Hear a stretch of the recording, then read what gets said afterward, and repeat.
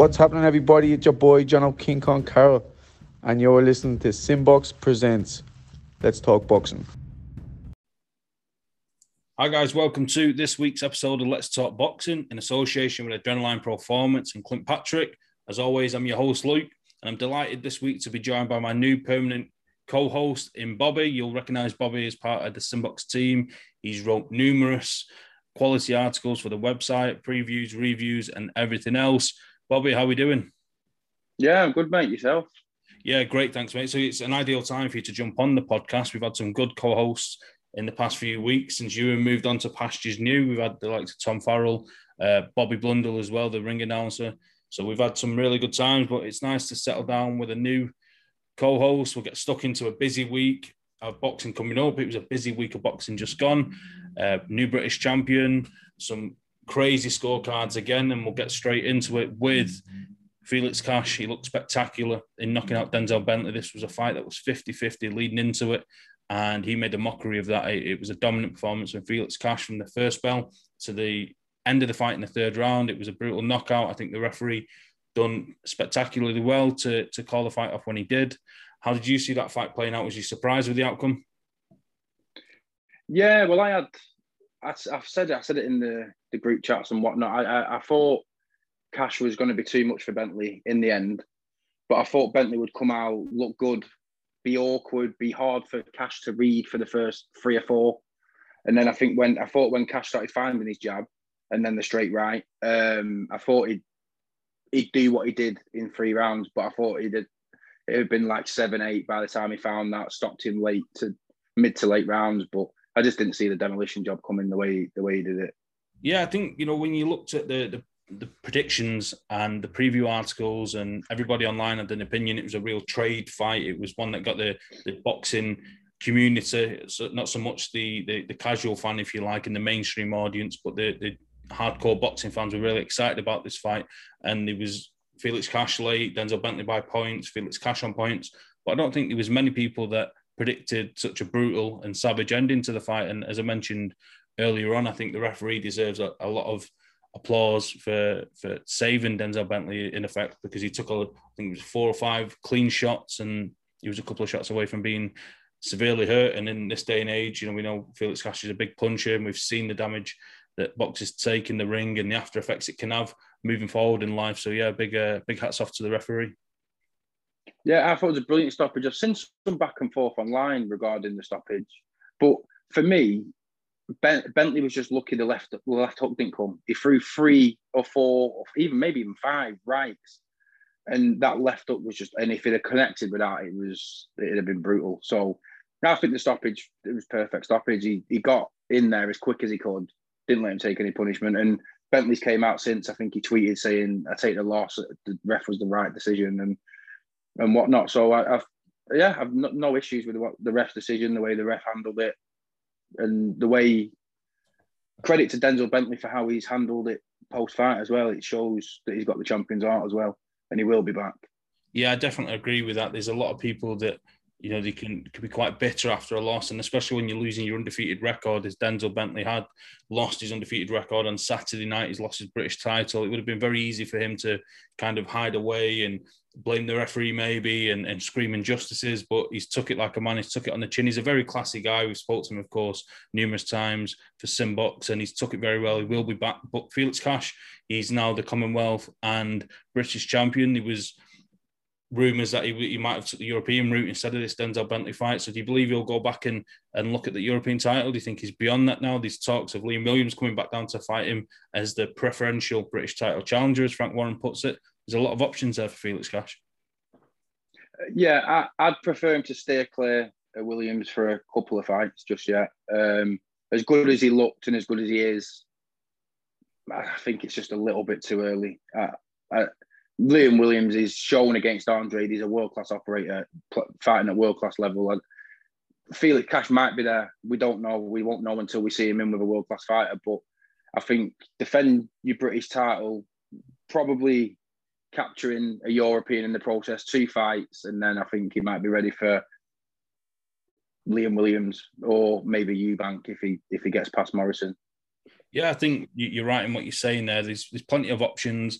I think if he wants to look at winning that British title outright, that'll get him a lot of experience and will then enable him to move on to the likes of Liam Williams and Chris Eubank. I think, not to go too much off on a tangent, but what a great fight Chris Eubank and Liam Williams would be. I think that's more of a natural fight to happen moving forward, should Chris Eubank be victorious on Saturday, a fight that we will touch on later in the podcast. But yeah, I think for Felix Cash, I think first and foremost, I'd go for that European title because it seems that he was close to that already. And failing that, these, the likes of Danny Dignam, domestically, Lindis Udofia, the English champion. So there's some good domestic challenges for him. And yeah, he looks like he's the best of the rest at middleweight. You've got Chris Eubank Jr., you've got Liam Williams, number 1 and 2, depending on which way you want to put them. But then after that, I think Felix Cash is definitely the number 1 domestically, and he proved that with the victory over Denzel Bentley. Yeah, and I think the biggest thing he proved that he's closer to the top 2 than he is the rest. Yeah, good point. I think that's the biggest thing that we've seen on the weekend. Yeah, let's move down the card. So Callum Johnson, the former British and Commonwealth light heavyweight champion, he was out of the ring for over 700 days, an extremely exciting fight to watch.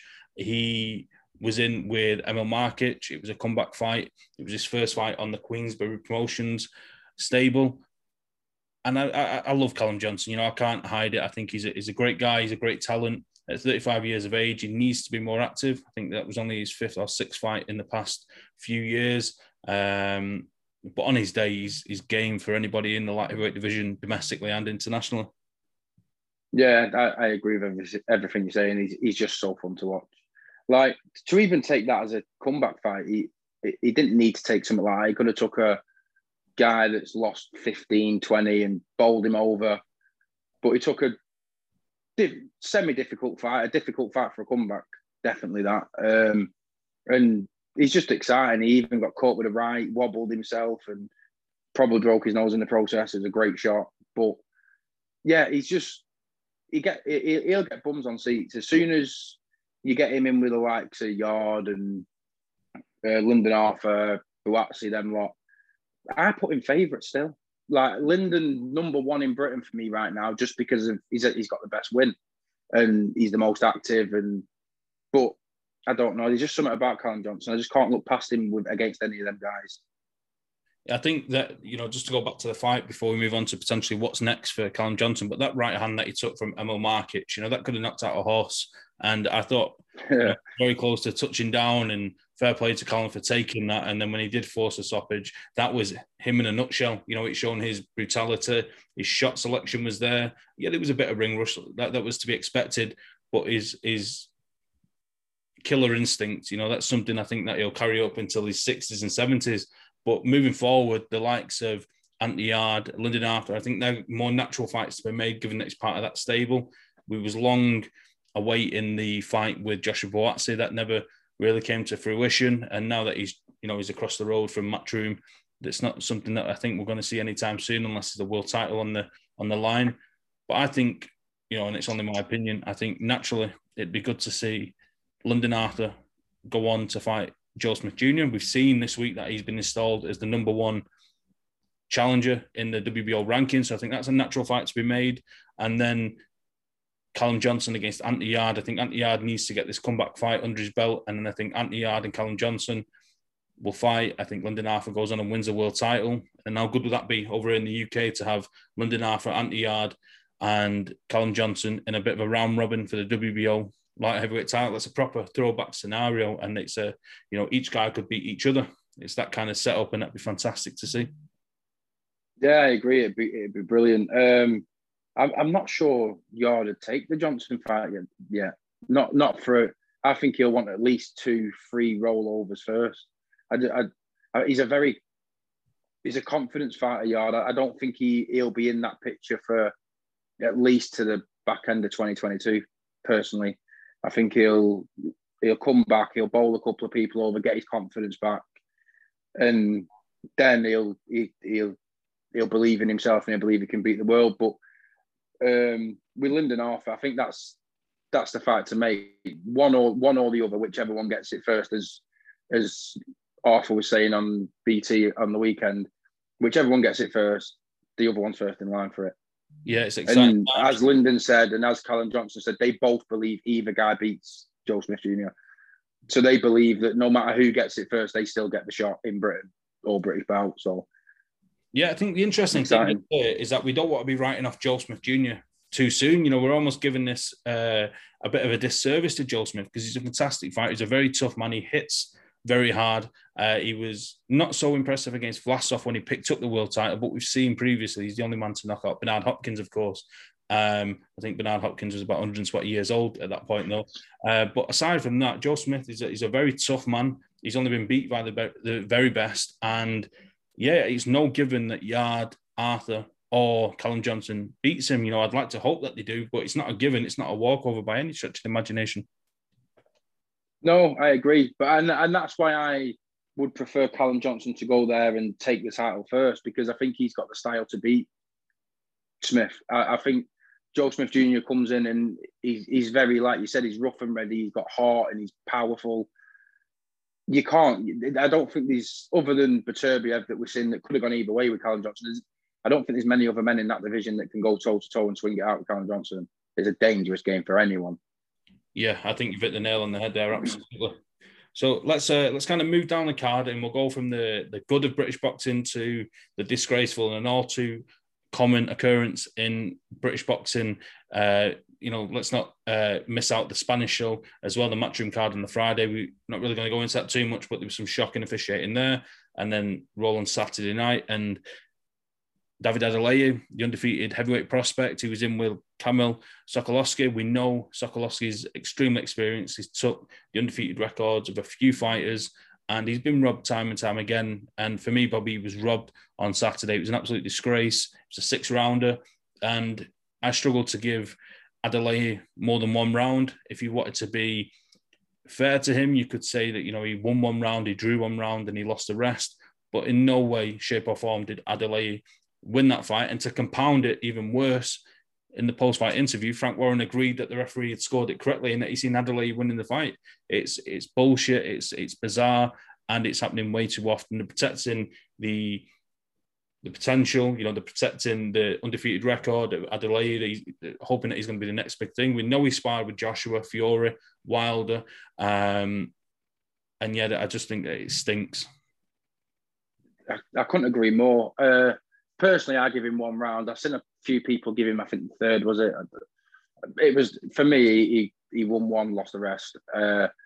And they weren't even close rounds. You look for an excuse sometimes where the Golovkin-Canelo won, say, which Golovkin won that in pretty much anyone's book. But you could say, yeah, but on the back foot, Canelo landed nice shots, or he landed the better shots.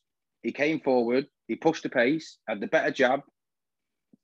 I don't know what more he could have done. There was nothing he could have done other than put him to sleep to win that fight. It was impossible task for him, for Sokolowski. It was just, I don't know. I just don't know what he could have done. There's just nothing. There was no attribute that you want to see in boxing to win a fight that he didn't win when they went face to face on Saturday night. I don't see what Adeleye did better than him at all. Yeah, that's the thing. He looks so one-tracked. And don't get me wrong, he's in great physical condition. He talks a good game. You can see that the potential's there and why Frank Warren is throwing his weight behind him. But that doesn't mean that like we all know, muscles don't win fights. And we've seen Billy Joe Saunders recently in good shape. We've seen, the epitome of being in good shape is Anthony Joshua. And we've seen Andrew Ruiz bowl him over. And we know, at the end of the day, you've got to have a little bit more than muscle to win a fight. And Sokolowski's, he's not in the worst shape, but he old man Adeleye, he controlled the fight, he controlled the pace. And as you say, there was in no which way that he was losing those rounds. And they weren't clear rounds in terms of Sokolowski was dominating them. There just weren't much coming back from Adeleye. Sokolowski was all man in his way to each and every round, in my opinion. Yeah, and he weren't even off the back foot landing better shots, Adeleye. He was doing nothing. He just wasn't doing anything.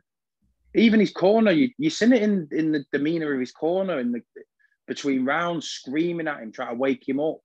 You know how biased the commentators are on both BT, Sky, Days, and whoever your fighter is, you're backing. and they couldn't really give him a round. So I just don't know what the referee saw.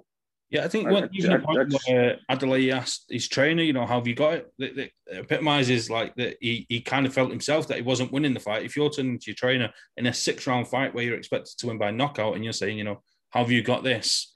It's not looking very good. And when the cameras are picking up on that, the beauty of behind closed doors boxing with no fans and very little by way of atmosphere is that we're picking up on these little things, whether it be interactions between the ref and the fighters themselves. We see a lot of back and forth in terms of, you know, the goading and everything else.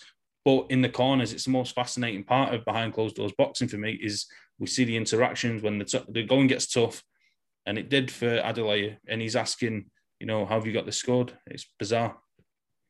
Yeah, and I don't like his post. I don't know if it was Instagram or Twitter the other day saying watch it with a commentary off. Like, learn from it. You've got away with one. You've dodged a bullet. Hold your hands up. You don't have to tell us, but deep down, just know that you've got away with one. Learn from it.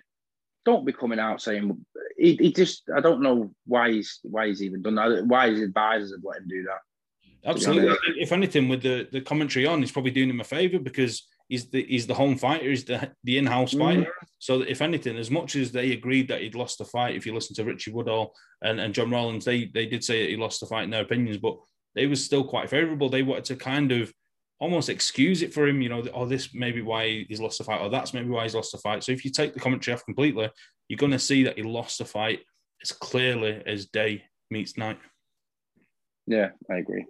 So let's move forward. We've got a big night of matchroom action this weekend. But before we get to that, Friday night, we've got Sonny Edwards. He's 15-0. He's making a massive step up against Maruti Mathalane. He's vastly experienced, Mathalane. He's been a pro since 2000. So we're looking at a 21-year veteran here. He's 38 years of age. He's only lost to the very best. He's lost to Donaire. That was back in 2008. That was his last loss. And he's beat the likes of Zolano Tete, Jamriel Casimero. This is a serious challenge for Sonny Edwards and a massive step up. And he's took on some good, solid domestic challenges, but this is a whole other ball game for me, Bobby. Yeah, I agree. And the Donaire loss was a cut that he was getting back into the fight as well. I watched it back not so long ago. He was coming into that. That weren't a foregone conclusion at the stoppage. It's just a massive step up. And Sonny Edwards is a very talented fighter, very, very talented. But I just think it's too early. I think it's his older brother against Casemiro sort of fight where you can look $1 million, which he does, to give him credit, at British level. But he's not even surpassed European yet. And he's jumped in with the man. Like, he's not took the lightest challenge at the weight. He's took arguably the best fighter at the weight. Well, one of the best fighters ever at that weight. Is the Ring Magazine #1 ranked flyweight. So, like you say, to kind of surpass so many levels, you know, he's not took on really too much by way of fringe world champions, you know, or past world champions where you kind of cut your teeth and see if you're at that level. You know, you might win the fight, but you're going to get some grueling rounds in there. You're going to get tested. So, yeah, to jump up from the likes of Marcel Braithwaite and other fighters at that level to then go up with the very best, the very elite at flyweight. You know, I think Sonny Edwards, going into this fight, if you're a fan of Sonny Edwards, you're going to be hoping that Mathalane turns old overnight. You know, he is 38, 39 now. Been a lot of tough fights around, as we say, for 21 years. And I think, you know, every dog has its day, and every fighter gets old overnight at some point in their career. Sonny Edwards, he's very flash. He's very flamboyant. He's a better boxer than he's given credit for, because you see his online demeanour. You know, he's like Marmite. You either love him or you hate him. But he backs it up, and he's backed it up so far in his career. And the thing that I'll give him is that he's under no illusions that this is a tough fight. You see online, he says, you know, win, lose or draw, I'm going to try and take on the best in my career. And he's certainly doing that with this performance on Saturday. Oh, Friday night, sorry. Yeah. And what I will say is, I think Sonny Edwards has got the perfect style to beat an old man, where he dances around, he's very elusive, he won't trade if he don't have to. He cares about winning. He doesn't care about putting a show on for the fans. He don't care about any of that. He normally does, because he's normally too good for his opponent. So he ends up, comes 7, 8, 9, he ends up stopping them and stuff. But I think his game plan for me will be, don't let him get near me. Don't get into a technical battle with him. Don't get into a war with him. Just jab, move, and nick the rounds. And that's all he needs to do. And if his legs have slowed even slightly, Sonny Edwards can capitalise on that massively. And I think that's his way of winning the fight if he can win it. Yeah, win, lose or draw, it's going to be an interesting Saturday morning on social media with the reaction, whether it's Sonny Edwards celebrating, whether it's the detractors, the trolls coming out from under their rocks and pulling him down. Because I'm on the fence. I can see why people love him and I can see why people dislike him. But at the end of the day, it's a British World Title challenger, and I'm going to get behind our boy, and I'm going to hope that he gets the victory. Yeah, but I personally like him. I think he's an open book, and I can understand why people don't like his personality. But anyone that's open with the way they are, doesn't change for cameras or change for social media or tries to be prim and proper, I respect that. Be you if people don't like you, and he doesn't care if people like him or not. Yeah, you know fair what? Enough. Fair play to him. Fans, he takes a lot of shit online, and we know, like, through him and Charlie Edwards, and his mother's been severely ill in life, and she's confined to a wheelchair, and some of the grief that he takes over that. And then when he fires back, and he'll mention things about trolls, mums or dads or sisters, whoever it may be, then everybody gets the backup and they get butthurt. And you think, well, if these guys are going to give it, and you want people to be accessible, I don't think there's any other sport like boxing where we get, the kind of access as us as a media platform, as fans, as trolls on social media. You get the kind of access that's unrivaled in any other sport. You can't go and do this in boxing and speak to the likes of Cristiano Ronaldo or even Premier League stars. I don't know, a Burnley. Well, it's what, Yeah, but it's what Gary Neville was screaming about on Monday Night Football a couple of days ago. He was saying they need to run their own accounts like the boxers do and be an open book. But that's a different subject. Yeah, but that's it. But at the end of the day, it all boils down to, people are going to give it. They've got to expect something coming back. These guys aren't robots. Like you say, they're not social media accounts that are run by companies and organizations that are going to be prim, proper, and politically correct. The guys, at the end of the day, they're not robots. They are humans. They've got feelings and they've got reactions. And if you press the right buttons, you're going to get a reaction from absolutely anybody. We've seen it from Tyson Fury, from Anthony Joshua, from Floyd Mayweather, from the very elite. Yeah. And now it all boils down to, at the end of the day, Sonny Edwards is next in line, and he's took his fair share of shit over the years. And yeah, win, lose or draw Saturday morning promises to be one hell of a spectacular place on Twitter. But lower down on that card, Bobby, a fight that I want to pick out off the card, one that's gone right under the radar, is Troy Williamson against Kieran Smith. This is an undefeated pair of super welterweights. You got Troy Williamson 15-0 with one draw, and you've got Kieran Smith at 16-0.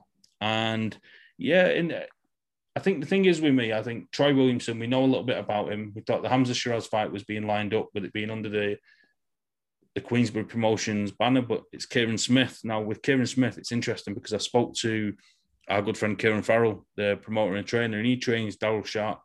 Daryl Sharp is an away fighter. He fights anywhere between super welterweight, middleweight, super middleweight, cruiserweight, light heavyweight. Whoever gives him a payday, he'll make it.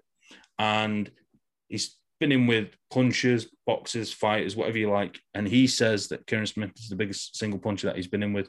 He didn't stop Daryl Sharp, but Daryl Sharp said that his punches were the hardest I've ever faced. Now, that's some praise. People look at that and think, it's only a journeyman, it's an away fighter.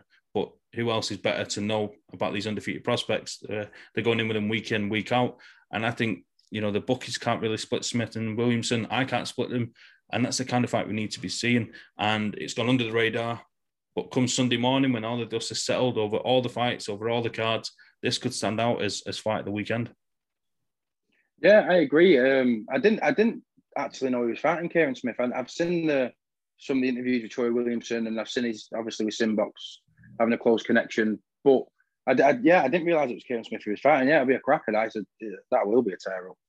Yeah, really good fight. We look forward to that. There's some other good fights on that card as well for Frank Warren and Queensberry. But let's get over to the Saturday night show. And this fight, for me, with Joseph Parker, Derek Chisora, whether you agree with it being pay-per-view or you don't agree with it, there's still a score to be settled. Let's go back to October 2019. This fight was first put together as part of a joint doubleheader with Josh Taylor against Regis Prograis, the final of the World Boxing Super Series. And a couple of weeks before the fight was scheduled to take place, Joseph Parker, it should have been called Peter Parker, he gets bit by a spider and it postpones the fight. Do you like that there? I'm good for that. I'm taking credit for that there. Yeah, I enjoyed that. I didn't even put that in my notes. That's just come off the top of my head. But yeah, that fight was scheduled then. Instead, Chisora went on to fight David Price. And, win, lose or draw, in the meantime, these have been sending barbs at each other at any opportunity. And it's always been on the back burner. And you just know that Derek Chisora, if he takes a loss or if he gets a win, he's always going to be entertaining. He's always going to be in big fights. So even though he lost to Usyk and he was knocked out by Dillian Whyte, we still knew that this fight was there or thereabouts. And it goes down this Saturday. Yeah, I can't wait for it, to be honest. And I think we're finally going to see Parker in a war that we need to see. Because for me, the question mark I've always had over Parker is that when Dillian Whyte put it on him early doors, he didn't want to know. And I just want to know how he's adapted that. And there's the talk, because he's still only very young. What is he, 27 or something? He might not even be that. He is pretty young though, isn't he? I think he's 20, 29, but yeah, for a heavyweight, yeah, it's not a heavyweight, very young, yeah. And there's always the talk, like, will he become a world champion when Fury and maybe AJ go? He could be next in line, but I've always wanted to see him with someone with a nasty streak before ever making that assumption whether he can be a world champion or not. Because if he can't get past, if he lets Chisora do what Dillian Whyte did to him early doors, I just can't see. I can't see where he goes from there.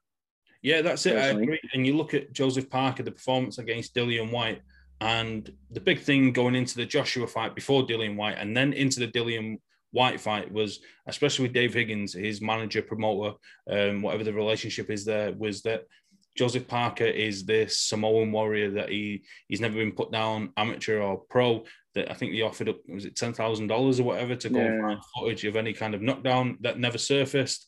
And then he went into the Dillian Whyte fight and he was dropped early on, as you say. Actually won a few quid on that, on him being dropped by Dillian Whyte. And it was, to be fair, it wasn't an illegal blow. I think he caught him, was it an elbow? Was it a forearm that followed through after the punch missed and he went down? And it seemed to, for a good few rounds, break Joseph Parker's heart. And that goes back to what you're saying there, that we're sold him as this warrior, this Samoan tribesman that's, got the heart of a lion and he can go to the trenches time and time again. But when the going got tough, seriously, for the first time, because, Joshua didn't really engage him and Joseph Parker didn't really seem to have the heart to engage Joshua. He didn't really go out on his shield. So this fight with Dillian Whyte could have been his coming again moment where he would have put himself right back in the mix for a world title shot. And yeah, when the going got tough, he got going and he didn't want any part of it. And it was only when Dillian Whyte started to slow that Joseph Parker kind of became reinvigorated, because when he was put down the second time, that was a brutal knockdown. And it really did break his heart. And if you're getting your heart broken by Dillian Whyte, then Derek Chisora is a rougher, tougher night's work than Dillian Whyte. Dillian Whyte, yeah, he's beat Chisora, but in terms of boxing styles, Derek Chisora is more rough, more rugged.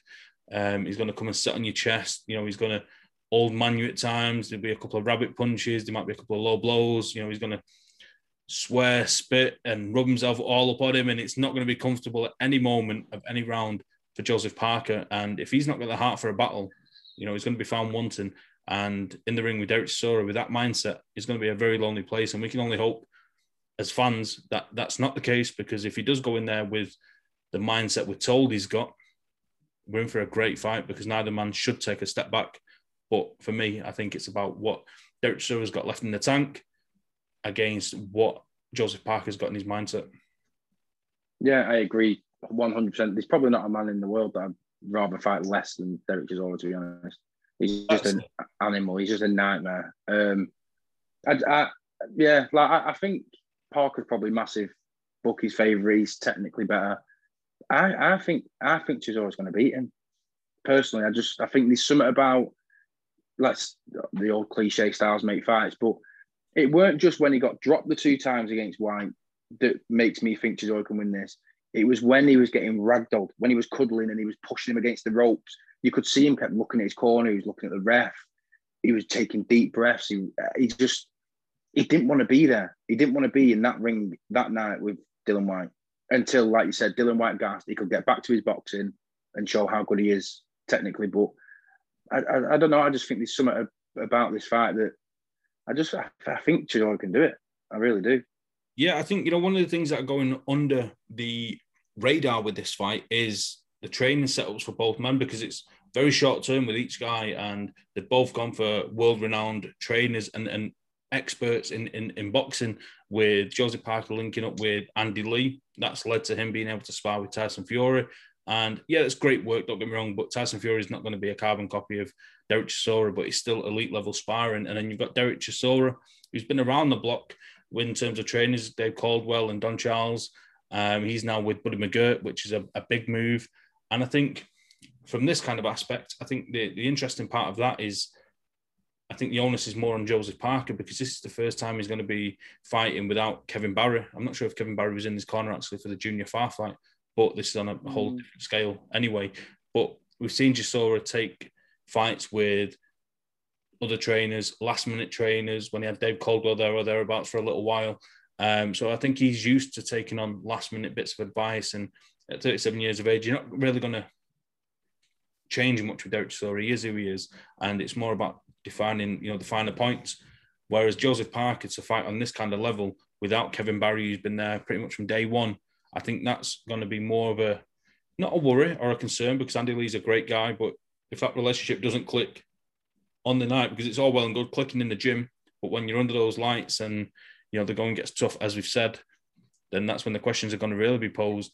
And yeah, I think that's, again, another, if you're looking at this as for and against with each man, I think that's an against Joseph Parker, because I think ideally you'd want to see Andy Lee in the corner for a bit of a tick-over fight, and Derek Chisora is no tick-over fight.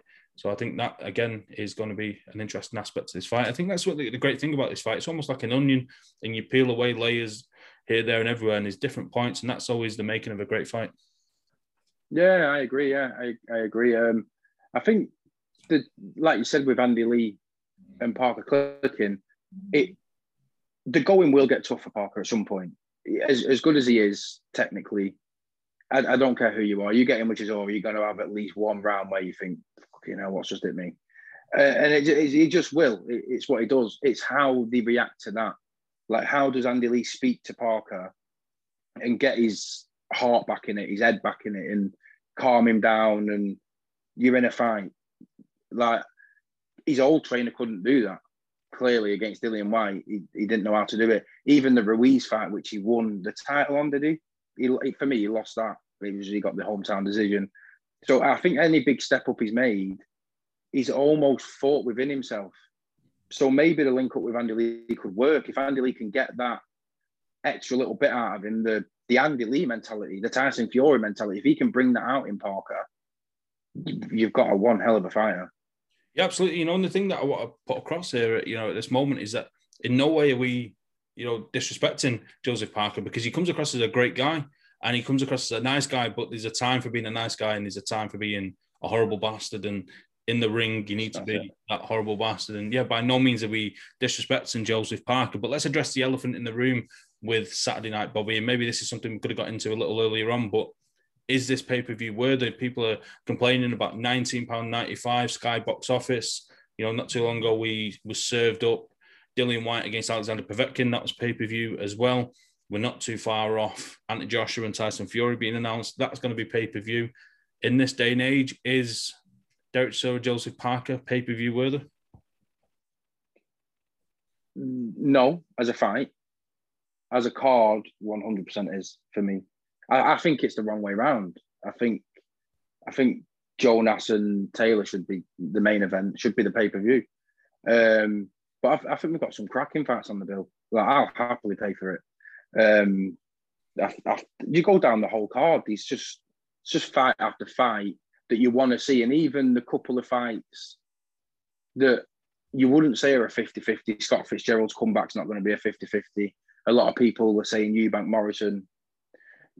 They're still exciting fighters, regardless of who they're fighting. So I don't think there'll be a bad fight. I can't see how there is a bad fight. There's a lot of warriors on the card for me. Yeah, I'm inclined to agree with you. And, you look at the 4 fights, and I put this tweet out, and especially on Twitter more than any of the social media sites, a minefield for criticism. And you only have to tweet once or twice about the same subject, and automatically you're distinguished as a fanboy. But I defended this card, and I think you look at the 4 main fights, and we're going to touch on the other fights in a second. But Derek Chisora, Joseph Parker, Dimitri Bivol, Craig Richards, Marcus Morrison against Chris Eubank Jr., and Tasha Jonas against Katie Taylor, especially. But you look at those 4 fights, if they were spread out across a month and each Saturday, they're all Saturday night main event worthy. So if you group them together, you put an undercard on there with James Tennyson, with Campbell Hatton, with Scott Fitzgerald, it's undoubtedly a pay-per-view. If one of any of those 4 fights was standalone pay-per-view main events and we had a mediocre undercard, okay, I'd get it. If you compare this card to the Dillian Whyte, Alexander Povetkin rematch, this card pisses all over that with all due respect, in terms of fight after fight, the prestige of each fight. You've got WBA light heavyweight world title, you've got an undisputed lightweight title fight that's been years in the making, and then you've got a heavyweight grudge match that on its day could produce fireworks. Again, we'd all love to see this fight for free, but we're paying for Sky subscriptions, you're paying for your BT subscription and everything else to watch all the boxing. Of course, we'd love it to be free, but we're in a world where, money talks. And at the end of the day, I think it's pay-per-view worthy. If you don't want to watch it, you don't pay for it. Simple as that. Yeah, I agree. I just think we all look at it as fans, and we, like you just alluded to, we want everything for free. But at the end of the day, it's behind closed doors as well. And there's some big stars on that card. Dimitri Bivol will not be cheap. The main event neither of them are cheap. You've got 5 belts on the line in the women's matchup between Jonas and Taylor. That's not going to be cheap. Eubank Jr. is never going to come in cheap. And if you look at it from a different standpoint, you can understand it being pay-per-view. I prefer these sort of pay-per-views as opposed to the AJ against someone he's going to knock out and then a load of rubbish fights behind it. I'd prefer 5 hours of genuine enjoyment for 20 quid than let's get through to the main event and watch a decent fight. I prefer these sort of pay-per-views. It's just a personal opinion.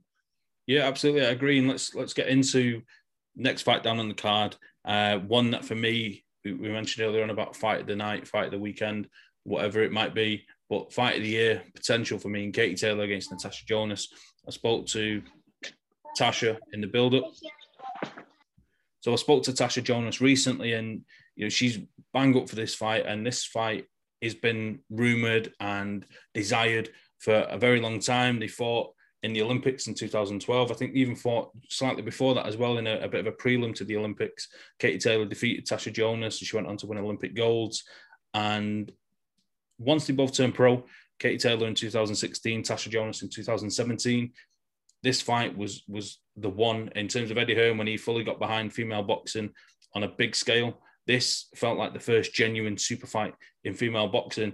And then Tasha Jonas took that loss, that surprising loss to, I think it was Lenardatu, Vivian Obanov, sorry. She took that. Yeah. And it felt at that point, let's be real about that fight as well. Obanov is a serious contender. We've seen her come back into title contention, but such is the lack of knowledge sometimes of female boxing that if you're not seeing these women week in, week out, you can kind of write them off. And when Jonas took that loss, it felt like the Katie Taylor fight had evaporated, it gone up in smoke. Katie Taylor went on to win undisputed lightweight world title. She went up and won super lightweight world title, and she took women's boxing to another stratosphere. But Tasha Jonas, in terms of medals, accomplishments, she's right there with her. She's a flag bearer as well as Katie Taylor. When you're looking at Irish and British female boxing, this is a historic fight. I think this is the first time a English female boxer has fought for an undisputed title. Tasha Jonas has been part of the first ever all British female world title fight when she took on Terry Harper. She was the first member of Team GB. She was the first female boxer to go to the Olympics. There's so many asterisks and taglines you can put to this fight. And again, we mentioned it earlier on, when you can peel back a fight like an onion in its different layers, it goes to show how great of a fight this is.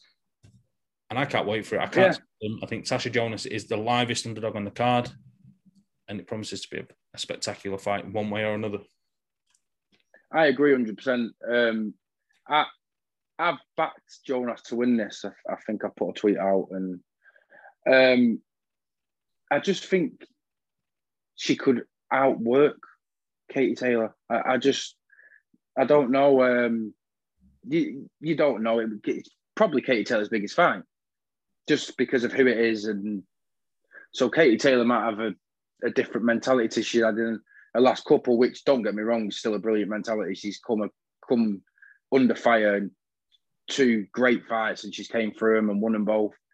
But I think she needs to step it up again to beat Jonas, which we don't know. She can do it. Clearly, she's unbelievable. But yeah, I just think it could be timing. I think timing could be perfect for Jonas. And yeah, I've got a win in the fight. Interesting that you should say that. I spoke to Anthony Crolla, an interview that's going to be on the Simbox YouTube channel.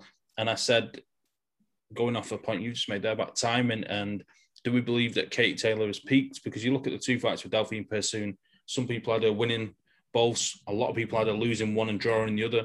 Some people have seen her losing both, really close fights. And in the most previous fight, she fought Gutierrez, and she looked spectacular in that fight, but she didn't get the stoppage. She threw everything at Gutierrez, and you kind of look at that fight and think, is Gutierrez that tough, or was Katie Taylor not that strong, not that powerful? It's kind of a balancing act. And in Katie Taylor's defense, she's absolutely amazing. She's a terrific boxer.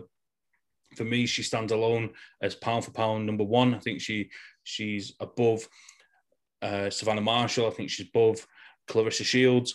And I don't think we'll truly appreciate her greatness until she retires and calls it a day. But we've got to look at this as a sporting contest. And I think it is about timing. I'm still split on who I'm picking for the fight. I'm going to try and put together a Simbox prediction video. It's the last one that I've done because I just can't split them. But with Katie Taylor, there's also almost like a sympathetic feeling towards it in the fact that I think she's that good and she's that much above others around her weight class. Take away the Delphine Persoon fight, is that potentially we could have witnessed her peak go past us without ever realising it. I think she's a phenomenon. She's the equivalent of Mayweather or Ali in terms of female boxing. I think she's that good in her own right. And she's just not had the challenges. And now the challenges are coming when she's done all the work in the amateurs. She's went and won the Olympics. She's won world titles. She might have had an off night against Delphine Persoon, but at the end of the day, the record reads 2 wins for Katie Taylor. She didn't put a foot wrong in many other fights. You look at the fact that she beat Jessica McCaskill. McCaskill's now gone on to become undisputed at welterweight. And I think if she beats Tasha Jonas this weekend, she's solidified her position as an all-time great, whether it's female or male boxing. Compliments you can give her at the moment, which not many other females have ever been able to achieve. That when you're talking about the greatest boxers in the sport right now, you mention Katie Taylor and you don't mention the gender, you don't mention who she's fighting. You go through the list and you've got the Canelos, Bud Crawfords, Katie Taylors, and she's just in that list. Then that's just how good she is. And I think she's just on another planet to the rest of the females that we've seen so far. It's obviously booming at the minute. I think we can see people that might surpass her. But for what she's done for the sport and how she's solidified it onto our TV screens every single week. And people forget, during lockdown, Fight Camp, the original Fight Camp that Eddie Hearn had in his back garden, 3 of the best fights were female fights. Probably the 3 best fights. And it's all came from Katie Taylor's shoulders and Eddie Hearn's pocket, really. And between the 2 of them, they've just took female boxing to boxing. It's just boxing for everyone now. And you don't look at it in any other way. If 2 females are fighting, 2 men are fighting, regardless of what it is, I believe that Katie Taylor and Eddie Hearn almost single-handedly have took the sport they've merged boxing as one. And I think that's the biggest compliment you can give her, to be honest. Yeah, it's a great statement to make, Bobby. And I think moving through this fight, I think mindsets are such an important aspect to the fight as well, with the fact that for Tasha Jonas, this is her World Cup final, if you like. This is the biggest fight for her. You know, you look at the male counterparts and you look at Canelo and you think, you know, that's the fight for anyone at middleweight, super middleweight, or light heavyweight. Canelo's the money man, and Katie Taylor's the equivalent in female boxing. And in terms of mindset, Jonas is fully focused on, this is my World Cup final, this is my be-all and end-all, this is my legacy-defining fight. But does Katie Taylor share that same mindset? Going into this fight, is she looking at the likes of Amanda Serrano or crossover fights with Cyborg or Holly Holmes or whoever else they're going to bring over from the UFC? You know, they're going to be looking now for Katie Taylor for other challenges. I'm not too sure she's chasing paydays. She's about legacy with the accomplishment and achievement she's already gathered in her career. But is she going to have the same hunger and desire to fight Tasha Jonas as Tasha Jonas is going to have for fighting her? Does that make sense? Yeah, I agree. But that could possibly be Jonas's biggest downfall, that she is a rival. This fight is 7-8 years in the making. This is Kate. For me, I think this is Katie Taylor's biggest fight in boxing. Personally, for her own, because the way she talks, the way she is, it's always about legacy, being the best, proving to everyone that she's the best. Jonas is the only niggling person that's been in the back of her mind since, like you said, since she turned pro. She bypassed Jonas because Jonas is lost, and she went on to win all the titles. But Jonas has still always been there, and I think it's a fight that Katie will have always wanted to win. And if she studied Jonas the way she probably has over the 7 years, I think that's what can edge you towards Taylor, because I think if she bang up for it and in form, she's difficult to beat. It's very difficult to beat. But like I said earlier, I've backed Jonas because I believe, I agree with yourself, that I think she might be looking a little bit elsewhere. And this is Jonas's World Cup final, and she'll have studied every movement Katie Taylor has ever made in a ring. Yeah, I think. And if her and Joe can put that plan together, there's something there for her. Yeah, absolutely. But, you know, like you say, if we're being brutally honest, if Katie Taylor is bang on the money, if Katie Taylor is as good as we've seen her in previous fights, then she will beat. Yeah, so if we're looking at this objectively as purely as a sporting contest, you know, let's be brutally honest. If Katie Taylor is as good as we've seen in previous fights when she's been at her impeccable best, then she will beat Tasha Jonas. I think Tasha Jonas has more to prove than Katie Taylor. That goes without saying. And I think Tasha Jonas has to perform better than she's ever done before. Whereas Katie Taylor, we've seen her best, and we know that that'd be good enough to beat Tasha Jonas, if we're being brutally honest. So yeah, I think that's the last thing that I'd say in that fight, is that we're going to have to see the very best Tasha Jonas that we've seen, and we're going to have to see Katie Taylor have an off night for it to be a Tasha Jonas victory. But something that could be, you know, it's not out of the realms of possibility for Tasha Jonas to win this fight, not by a long shot. Yeah, I'd agree with you. Yeah, but I'm going to back Jonas personally. I just fancy she's going to do it. I just think she's got something. There just seems to be something there. Even, was it last week, the week before, Ben fought, and you could see it in her eyes. She is ready. She's ready for this. And I think Joe Gallagher will be ready. And I think they're just going to, with the game plan and the heart and the desire she's got, I reckon she'll do it. Yeah, the other two of the four fights that are kind of topping this build, it was all announced together. Dimitri Bivol defending his WBA light heavyweight title against Craig Richards. A real rocky moment for Craig Richards, coming off a career best victory when knocking out Shakan Pitters, to now go in with arguably the best light heavyweight on the planet. I'm sure Artur Beterbiev would have something to say about that. But a great opportunity for Craig Richards. And let's be honest, you know, Craig Richards goes right under the radar, not in terms of just this fight, but also when we spoke earlier about British light heavyweights and this being a booming scene. You know, when we talk about Lyndon Arthur, we talk about Anthony Yard, Callum Johnson, Joshua Buatsi, but there's also two other great light heavyweights domestically in the UK, one being Jose Burton, that's gone right off the radar, and the other being the actual British light heavyweight champion in Craig Richards. And yes, it's a massive, massive ask for him to go in there and beat Dimitri Bivol, 17-0 Bivol, with 11 knockouts. He's not put a foot wrong. He's dominated Joe Smith Jr. He's dominated Isaac Chilemba, Jean Pascal, Sullivan Barrera. You know, he's performed at not just a level above Craig Richards, but multiple levels, you know, with all due respect. And this is one almighty task in front of Craig Richards. Yeah, I agree. My biggest issue for Richards, well, my biggest concern for Richards is I don't think he's got the power to hold him off.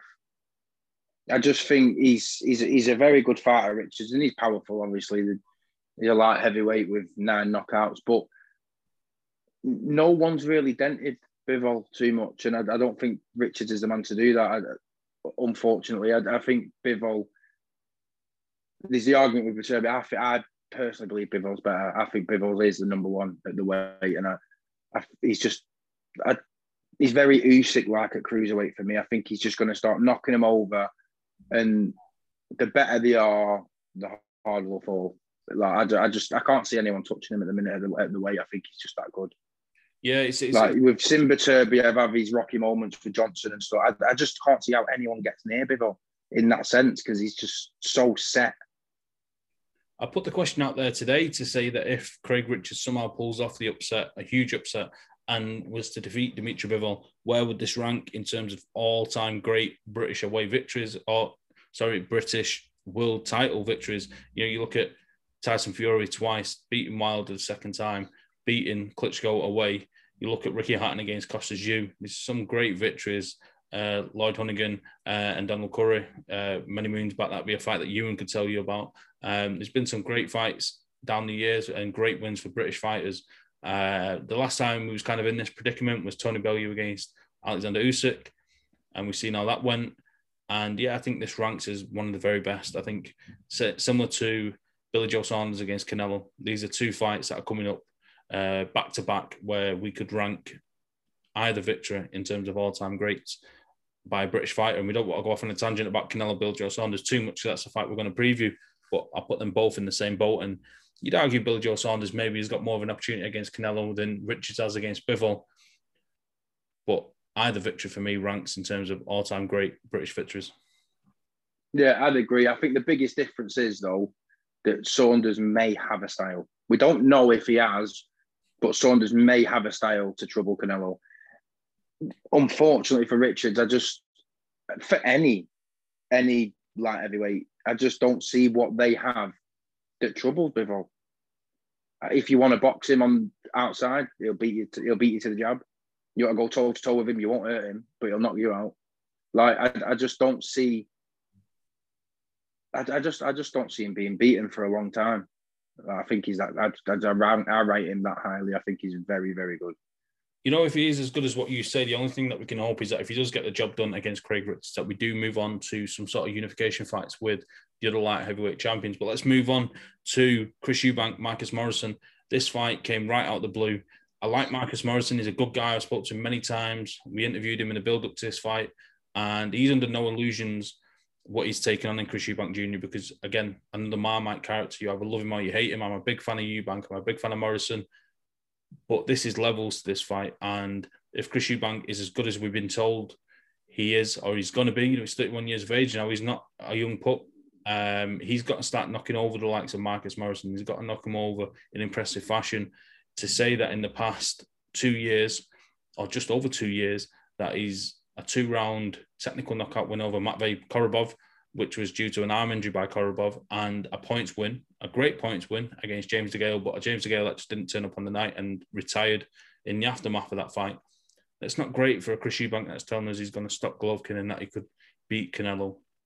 With all due respect to Marcus Morrison, if we're going off the hype of Chris Eubank Jr. with Roy Jones Jr. in his corner, this should be a 3-4 round demolition job. Yeah, I'd agree. I'd 100% agree. I think Eubank, if Eubank will never be as good as he says he is. If he's as good as he says he is, he wipes the floor with Canelo and Golovkin on the same night. But if he is what a lot of people close to him say he is, and that you do see in flashes, you see that brilliance in flashes. He's got the power. His chin's immense. He's quick. He's got good footwork, but he's never brought it all together. But he's never had a trainer, a full-time trainer, or ever. I don't think was it Eubank that never really sparred as well. But if he can bring all these attributes together and have one of them nights, unfortunately for Morrison, I think Eubank just goes through him pretty early. Yeah, absolutely. And like you say, there has been glimpses with Eubank. And one thing that gets massively overshadowed because, he's a polarizing character. But let's go back to that Billy Joe Saunders fight back in 2014. And Billy Joe Saunders got the victory there. But the final 5-6 rounds was all Eubank. And on a different day, a different set of judges could have scored that a draw or close to Eubank.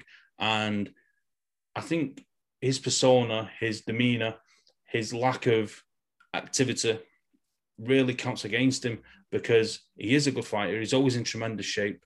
But sometimes you're worried, does he want to live more as a celebrity than he does as a boxer? Look at the closing days of David Hayes' career when he was knocked out by Bellew in back-to-back fights and he was living a playboy lifestyle, and who was on his right-hand side the whole time? It was Chris Eubank Jr. out in the Miami nightclubs. And you just think, he's dedicated himself to the gym, but we said it earlier on in the podcast, muscles only get you so far. And if you put a picture of Billy Joe Saunders and Chris Eubank next to each other, and you was to ask 100 people who would win in a fight, 70% are going to pick Eubank, but you don't know the technical nuances of Billy Joe Saunders and the fighting ability of George Groves, the two guys that have beat Chris Eubank. And you just think maybe if Chris Eubank had dedicated himself to the sweet science a little bit more, maybe, because as we say, he bangs the weights all day long. His cardio is tremendous. He's got an engine like a Ferrari. And if he just fine-tuned his boxing skills a little bit more, then maybe that's what we're being promised, that he is going to fine-tune those skills, and nobody better than Roy Jones Jr. to get him in that kind of condition. But up until now, I think it's left a lot to be desired. And should he beat Morrison on points? Should he be in any way troubled? It's going to be a tough sell for Eubank moving forward. And Marcus Morrison, make no mistake, is in fantastic condition. He's took his losses. He's come past them. This is his World Cup final. He carries serious power. And in Joe Gallagher, he's got a man in the corner there that's going to have a game plan. And if Eubank takes his eye off the ball, I'm not saying Marcus Morrison is going to beat him, but it's the fact that Eubank not only needs to win, but he needs to win very well. And that's where the pressure comes from. Yeah, I agree. And as you were saying before about him not holding on to his boxing skills, I'm not sure if that's his fault or his dad's though. Like, we all know he's a gym rat. We know he's in the gym. He's constant but he's always done it by himself because people can't get on with his dad. They can't bring them.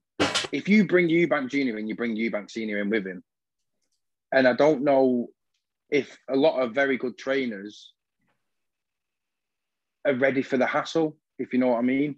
So I don't think it's Eubank Jr.'s fault that he's not been taught the way he has. And I think with someone like Jones Jr., that Eubank Senior will respect him. So he will back off. If Roy Jones says, right, fuck off out my gym, he's going to go. It's Roy Jones, isn't it? Like, they'll have that mutual respect for each other, and he might be out to be the man to say, right, come on, let's learn how to box now. Yeah, and if he is, you've got a dangerous fighter there. Yeah, absolutely hit the nail on the head there, that finally in Roy Jones Jr., you've got somebody that not only matches the ego of the Eubanks, but supersedes it, because they've got the ego, but Roy Jones has got the accomplishments to go alongside the ego. So when he speaks, everyone will listen, whether that be Eubank Jr., Eubank Sr., or the man walking down the road. Roy Jones speaks, everyone listens. And well, I think for me, greatest of all time. I know the man behind you, Ali, a lot of people, but for me, watching Roy Jones is just a joy. I'll be inclined to agree. He's at his very best. And again, we don't want to go off on too much of a tangent, but Roy Jones, at his best, he was elusive, he was powerful. And if he rubs off 0.0001% of his skill on Chris Eubank, then he'll be a blessed man. Yeah, then and Chris Eubank could be a dangerous man because he's got the power, the chin, and the heart already. Yeah, so let's move down the card. The other two fights that I'll mention, of course, we've got James Tennyson challenging for the IBO world title. We wish him the best with that. But as a Manchester man myself, it's going to be a special moment, even though it's behind closed doors and there's no fans. But Campbell Hatton walking out of the Manchester Arena, there'll be some sort of Blue Moon playing. I'm a United fan through and through, but I can't lie. When I heard the Blue Moon come on for Campbell Hatton's debut, and when I hear it on Saturday for his second fight, I'll get goosebumps all over again. It's such a special moment. It's such a special arena, holds many, many memories of his dad, and what a special moment this is going to be for Manchester boxing, for British boxing.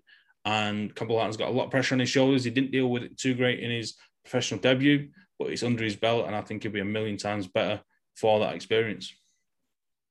Yeah, who don't love the Attons? Like Liverpool fan, United fan, it don't matter who you are. You love Ricky Hatton, and you're gonna love Campbell Hatton. He's all the interviews I've seen of him so far, anything I've seen him do, he's just a mini me. He's just everything about him. He's just Ricky Hatton. It's just brilliant to see, and I hope he does himself proud. I'm not really one of them to put the name on his back and his dad on his back, but I just hope he does enough to be proud of himself, because I think there's a fighter in there. I know he didn't look great, did he, in his debut, but it's nerves. It's his first fight. It's not even. He weren't even in England, was it? I think Gibraltar, wasn't it, his first fight? I think there's a fighter in there, and I think he'll do all right. I think it'll be a good journey to watch anyway, whichever way it goes. 100%, and I've not based my opinion on his professional debut in terms of his ability. It was literally not stage fright, because he got the victory and he performed well. It was literally nerves. I don't think he's a terrible boxer. I don't know if he's a good boxer. I'm just taking nothing away from his professional debut other than that he got the W, and we heard a bit of Blue Moon, and we had Matthew in the corner, and we had Ricky in the crowd. You take nothing from it. He will be chalk and cheese come Saturday night, and he'll be better, but that still won't tell us too much about Campbell Hatton. We won't learn too much about Campbell Hatton until he gets, 12, 14 and 0, when he takes up maybe a central title or a English title eliminator. And at that point, then we'll see about Campbell Hatton. But for now, we're not going to see too much about him. Let him find his feet. Let him get a bit of confidence. And, if we're going to dine out on the Hatton name, then so be it. Get him these opportunities, because it will pay dividends in the end. Because if he turns out to be half as good as his dad, then we're in for a hell of a ride. It'd be a great journey anyway. But you can fully see why Matchroom are getting behind him, because he could be an absolute cash cow. You look at, let's picture 5 years down the line, 6 years down the line, and you're looking at Conor Benn at welterweight. You're looking at Campbell Hatton down at lightweight or super lightweight, wherever he settles. Two guys there that have got the name, but then they're going to back it up with wins and with achievements. You can absolutely see why Matchroom are getting behind this, because their names, their demeanour is going to sell. And that's what it's all about. Yeah. Yeah, well, like you just said there, you just mentioned Conor Benn's name, and let's not forget how bad he was for his first 5 fights. So let's just let Campbell do what he's doing. No pressure. Go out there, perform, enjoy yourself, get yourself hyped up. Because it weren't until 5 fights ago, maybe, we knew Conor Benn is now on the scene. He's a fighter now. He had the DNA, he had the heart, he had the power. Now he's got the package. Let's let Campbell let him see if he's got it. He don't need us on his back because of his dad. Let him just ride it out. Because Conor Benn, I could have tweets back from 3-4 years ago where I'm defending Conor Benn, because people were just writing him off instantly. But you can't write him off because of his dad. It's just not fair. He's making his own path. He's his own fighter. And it just so happens he looks and fights very similar to his dad. And Campbell's probably going to be the same, because he's been brought up around that style of fighting.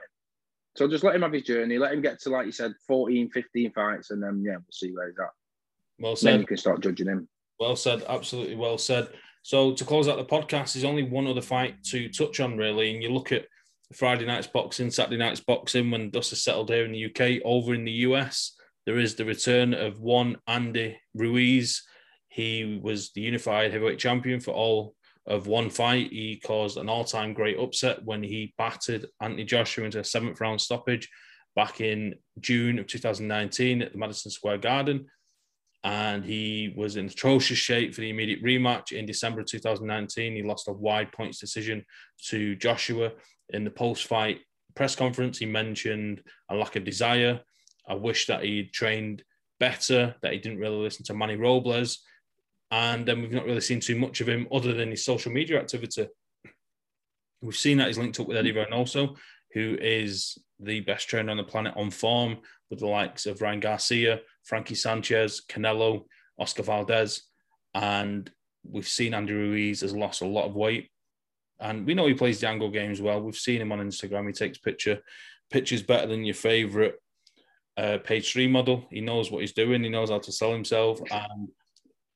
But it all boils down to, at the end of the day, if he's got Eddie Reynoso in his corner, if he's trimmed himself down into some kind of fighting shape. They're saying that he's lost between 30 and 50 pounds, which is a tremendous achievement. Andy Ruiz at heavyweight is a problem. And for me, it starts on Saturday night with a quick and efficient knockout of a 40-year-old Chris Arreola, who even at his best wouldn't have been too much of a match for Andy Ruiz. Yeah, I agree. Andy Ruiz with the Canelo style is a scary prospect, isn't it? Like, if he can get himself, like you said, he's never going to aesthetically look good. But if he can get himself, like you said, to a fighting weight, even the weight he fought Parker at previously or Joshua won, it don't look the best, but he can still move. He's still quick. It's not a hindrance to him, really. Like, but if he can get to a fighting weight, he could be a dangerous prospect in the heavyweight division. Like, Anthony Joshua might get more respect in 5 years' time than he gets now, just because of what Ruiz could do in these 5 years under and also. Yeah, it's exciting time. So we look forward to that fight to close out a busy weekend of boxing. It all starts on Friday night, plays through Saturday night into the early hours of Sunday morning with Ruiz Arreola. There's plenty of Simbox preview content with our prediction pieces on YouTube. We've got a preview article out for the Matchroom card, for the Ruiz and Arreola card with the podcast. And Bobby, it's been a pleasure to chat boxing with you tonight. It's a pleasure to have you as the co-host on the Let's Talk Boxing podcast moving forward. And I'll catch up with you again next week. Oh, my pleasure, mate. Thanks for having me. Thanks for listening to today's podcast. Make sure you check out Simbox across social media and subscribe to the Simbox YouTube channel.